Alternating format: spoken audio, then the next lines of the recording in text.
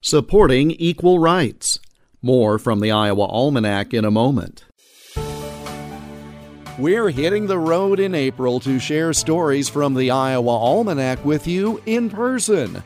Join us in Conrad, Toledo, Earlham, Tabor, Bondurant, Indianola, and Shenandoah. It's all free and open to the public. Get details on where we'll be next by clicking on the Events tab at iowaalmanac.com. That's the Events tab at iowaalmanac.com, and I'll see you there.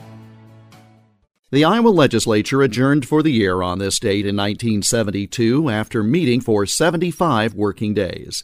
Among the actions taken on that last day of the session was to ratify the Equal Rights for Women Amendment to the U.S. Constitution. Iowa was the fourth state in the nation to ratify the amendment, which passed each chamber of the legislature overwhelmingly. Among those speaking in favor of the measure was Iowa City Democratic Senator Minette Doderer.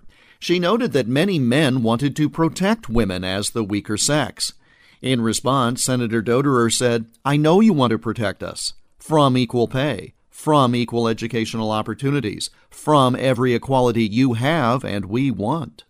A New Hartford representative, Charles Grassley, urged the legislature to delay voting until the following year so there was more time to consider the issue.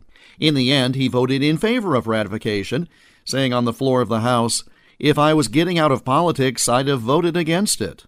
Only 35 states ever approved the effort, short of the 38 needed for passage. But despite concern about whether approval would mean integrated toilet facilities, as was suggested during floor debate, the Iowa legislature ratified the Equal Rights Amendment on this date in 1972. And that's Iowa Almanac for March 24th. I'm Jeff Stein.